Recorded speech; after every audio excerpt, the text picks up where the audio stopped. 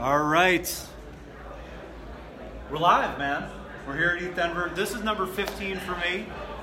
I'm close to tapping out, but at the last minute, very, very fortunate to run into you and catch up a little bit.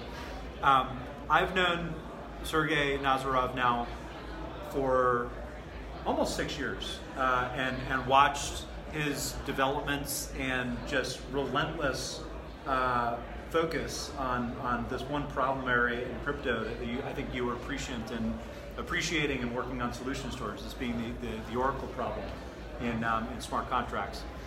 And we're going to talk a little bit about Chainlink and his protocol for helping to connect real-world data with smart contracts in a readable format and solving some of the Oracle challenges that I think are going to only get more and more pervasive as things like prediction markets and decentralized finance applications crop up.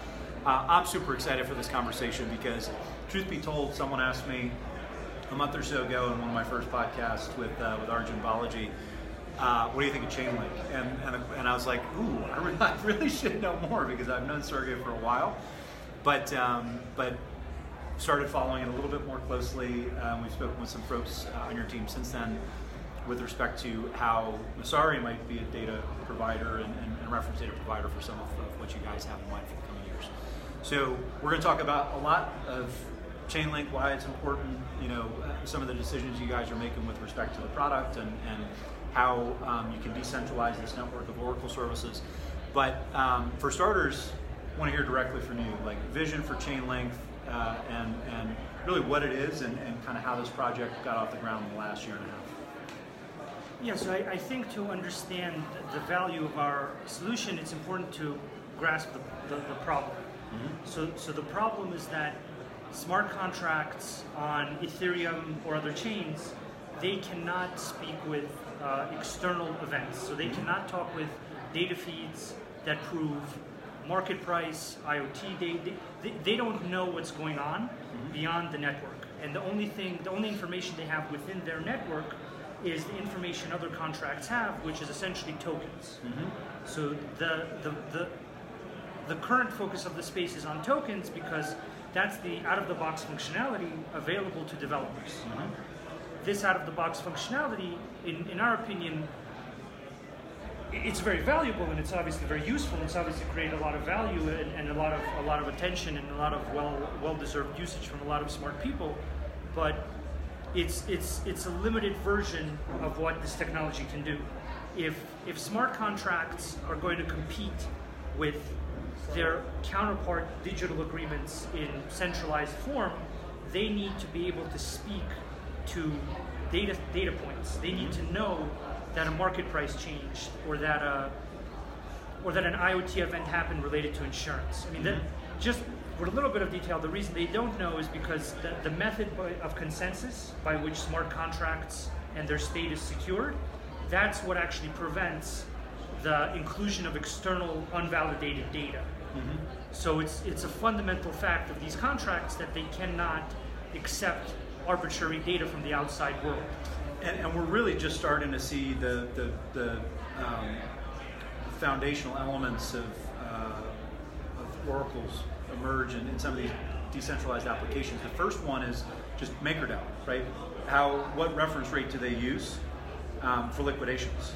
And so they, I think, have been one of the first projects, to my knowledge, that have really dug into this problem. How do you get this real-world data pumped into your smart contracts and available so that they function as advertised and you don't have data integrity challenges or people lose money, right? So you guys are taking a much broader approach when you look at this problem than just that specific case. But what else is kind of low-hanging fruit that you see as an immediate need for dApp developers or other decentralized finance systems? So the interesting thing is that a lot of the immediate need is driven by immediate demand. And a lot of immediate demand is in on-chain financial products. So that's a good example. Maker is a good example of that. Mm-hmm. It's an on-chain financial product built for the crypto community, which is used by the crypto community and gains more usage and attention as more and more crypto community members need such a product, such an on-chain financial product. And so this makes it, this makes it a good example. There are many other on-chain financial products that also need a reliable data feed. And the question then becomes, what is a reliable data feed? What is a reliable method of triggering an on-chain financial product? Because fundamentally the value of an on-chain financial product is, of a smart contract in general, is that it's this highly reliable form of agreement. And that reliability, if it breaks down along the way in a certain step, in a certain part of how it's executed, you can't have partial reliability. You either have reliability or you don't have reliability. And so I think the people that are actually storing real value in smart contracts publicly are these on-chain financial products, and people, because value is stored in the contracts, they begin to have a sensitivity to the reliability of it, end to end.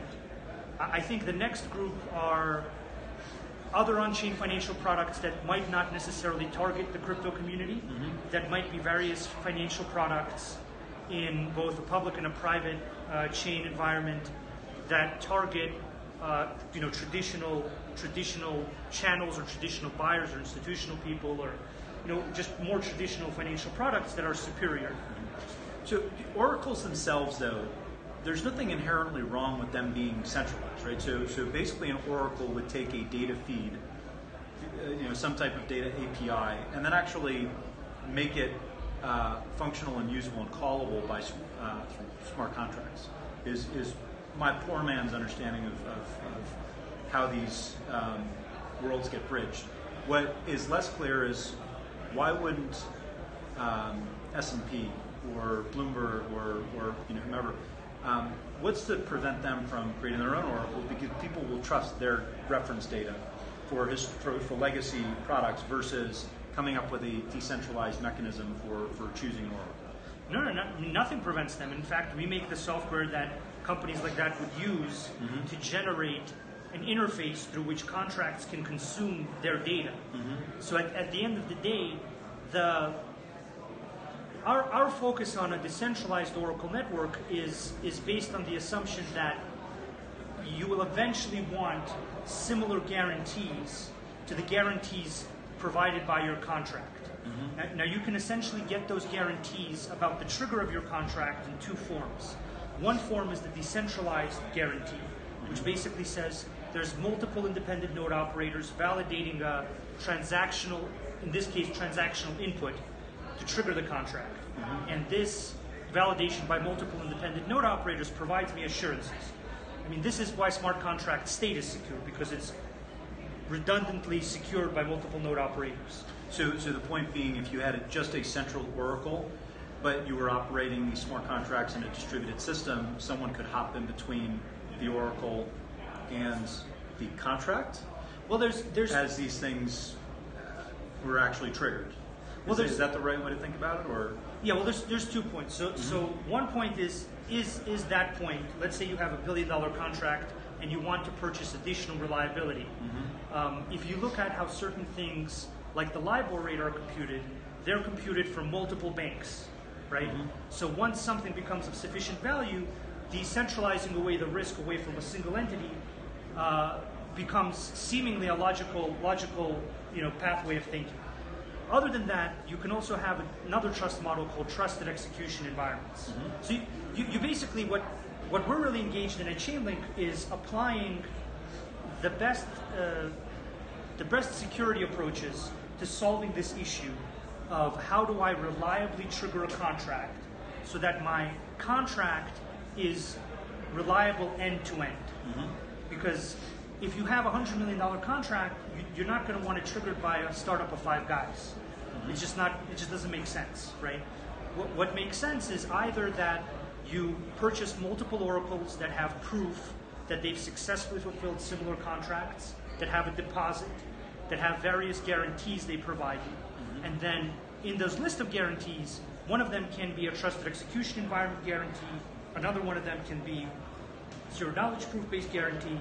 So, I mean, the real goal for us is to get the Oracle mechanism to the same high level of security and reliability that people rely on at this point from smart contracts, right?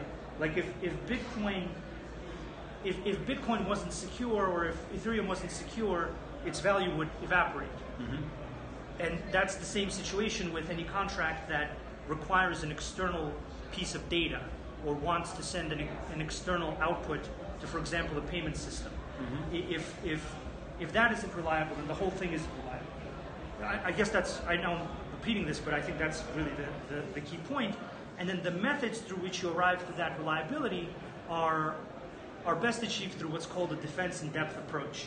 So a defense in depth approach doesn't myopically focus on a single thing and like fall in love with one security approach. It says there are multiple layers to security that make it increasingly difficult for an attacker to subvert a system. Decentralization is one layer. Trusted execution environments are another layer. Deposits are another layer. There's a multitude of layers that can. Basically, the body of work we're engaged in is what is the maximum amount of layers that we can possibly provide, and then we allow people to purchase the layers of security they want to purchase. Yep. So what that means is if they want to buy 3 oracles, they can buy 3. If they want to buy 5, they can buy 5. 10, 100, 100. This is actually where our system differs from many decentralized systems. Many decentralized systems, you are... But those oracles are all pulling the same reference data.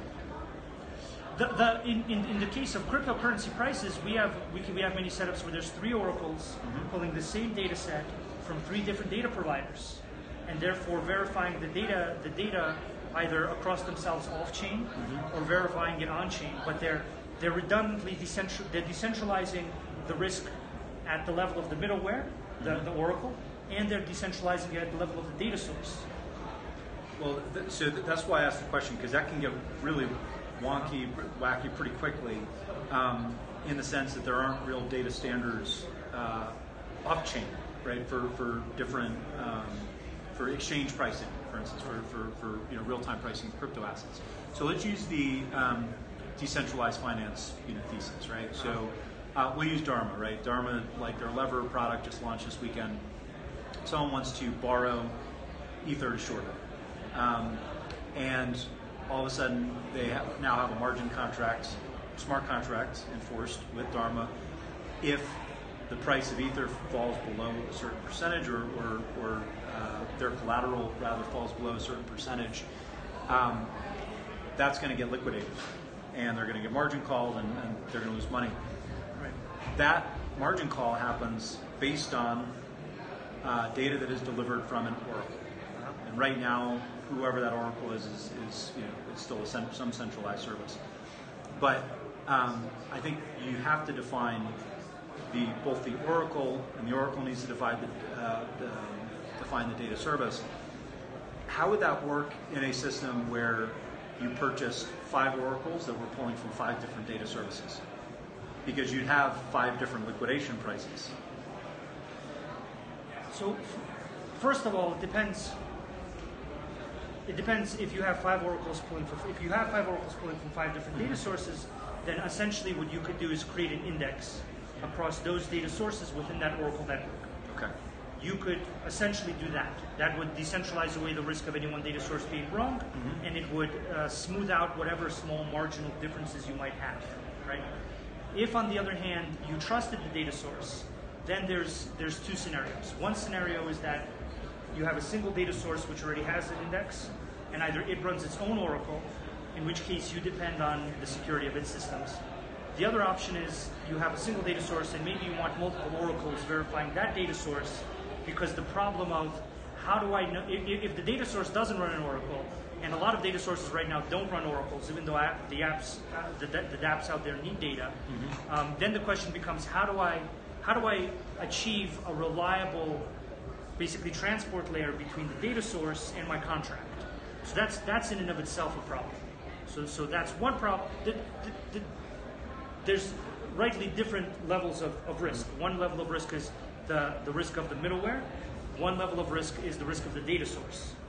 How that's optimally solved I mean, that depends on the details of the data source. It depends on the assumptions the users of the contract are comfortable with. Some contract users might be more comfortable with decentralization. Some might be more comfortable with a higher security guarantee from a data source that runs its own oracle, right? These questions aren't yet clear because the contracts that need these oracles and will hold a lot of value are right now basically launching and going live and being made. Is there any incremental work that Maker or Oracleize or any of the other Oracle solutions, these early providers, need to do to get onboarded into the Chainlink network, or will have to do as this goes to mainnet? I mean, at the end of the day, one of the key things Chainlink provides is the ability for a requesting contract to form a service agreement with an Oracle provider. And for that service agreement to define very clearly what that Oracle provider is responsible for, what the penalties are, and what the effects on that Oracle provider's reputation will be, right? So essentially what this comes down to is that any Oracle provider that wants to participate in the Chainlink network, a large part of the value of their participation in that network is their ability to prove to other future users that they've successfully fulfilled delivery and triggering of contracts by triggering, for example, 5 contracts run by 5 separate companies, and showing that they successfully triggered them, and showing that they did that on a certain timeline, and showing that they met all the requirements of this defined service agreement. So right now there is no service agreement. Right now it's just kind of like, I can go out, choose an Oracle, some centralized Oracle service, and I hope for the best. And if they make a mistake, then I don't really have much recourse, and maybe I go on Twitter, maybe I don't, but nothing really happens. Realistically, all the Oracles that exist right now, they can easily be part of the Chainlink network. And I think the reason that it might make sense to do that is that they would be able to represent all of their transactional data in a way that builds their reputation towards future usage. Is a good way to think about this network just as an Oracle marketplace? Yeah, I think the way to think about this is it's a protocol for people defining what a good Oracle is, and then it's a collection of design patterns that evolve over time that also define what a good Oracle is. So at the end, we work with a lot of companies. We work with on-chain financial products, off-chain private products, and the reality is that in different verticals there will be different service agreement types that want different guarantees for their contract type, right? So what Chainlink will hopefully become is a collection of these design patterns that can actually provide the security that a CIO or a lead architect who deals with hundreds of millions of dollars, he can look at the design pattern of here is a contract, here's the trigger of the contract, here's the settlement of the contract.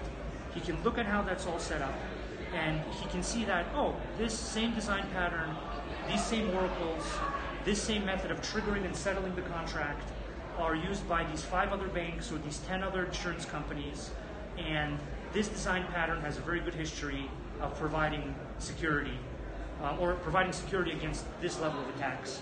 And so now I'm going to look at my budget and I'm going to say, I do want to pay for that level of security. That means 5 oracles, running trusted execution environments, and whatever other guarantees they want to provide. Super excited to see this go live. One of the first questions I got on this was when mainnet, which I'm sure you're probably sick of answering. But what are the next milestones? What does the 2019 roadmap look like for bringing this live? Yeah, so our plans are, we're wrapping up our security audits. Those audits have gone well. We've done multiple audits. We just want to make sure everything is in the right place, and then we'll go to mainnet when we feel comfortable with the state of the current security assessment. That's the obvious next step. The steps beyond that are basically expanding on the reputation system, expanding on a system of deposits, expanding on basically answering 2 key questions. One key question is, what are the design patterns? What is the collection of oracles? What is the collection of security guarantees that should be given by an oracle? that form real security, the type of security that people can actually rely on. And then the second question that I think will be figured out along the way is, what are people willing to pay for decentralized computation, at least in this specific form, right? I think one of the really interesting things is that we're giving people a way to consume a decentralized computation in a very detailed, specific, individual way. So they can instead of being forced to use thousands of nodes, they can select, the collection of nodes they want and the guarantees that those nodes provide them. The next steps beyond mainnet will be refining what makes a good oracle, maintaining the security of what a good oracle is, and kind of working with the community and with users to come up with better and better design patterns, so that hopefully in some amount of time we can have somebody come into the space. They can ask themselves, how do I make a secure contract that asks for a market price or an IoT event?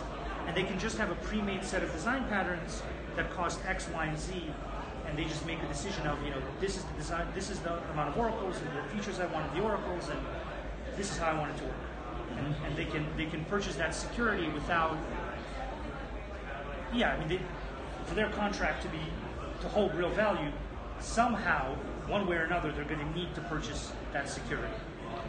Well, this is by far the most hearts and the most comments that I've gotten on any live stream this weekend.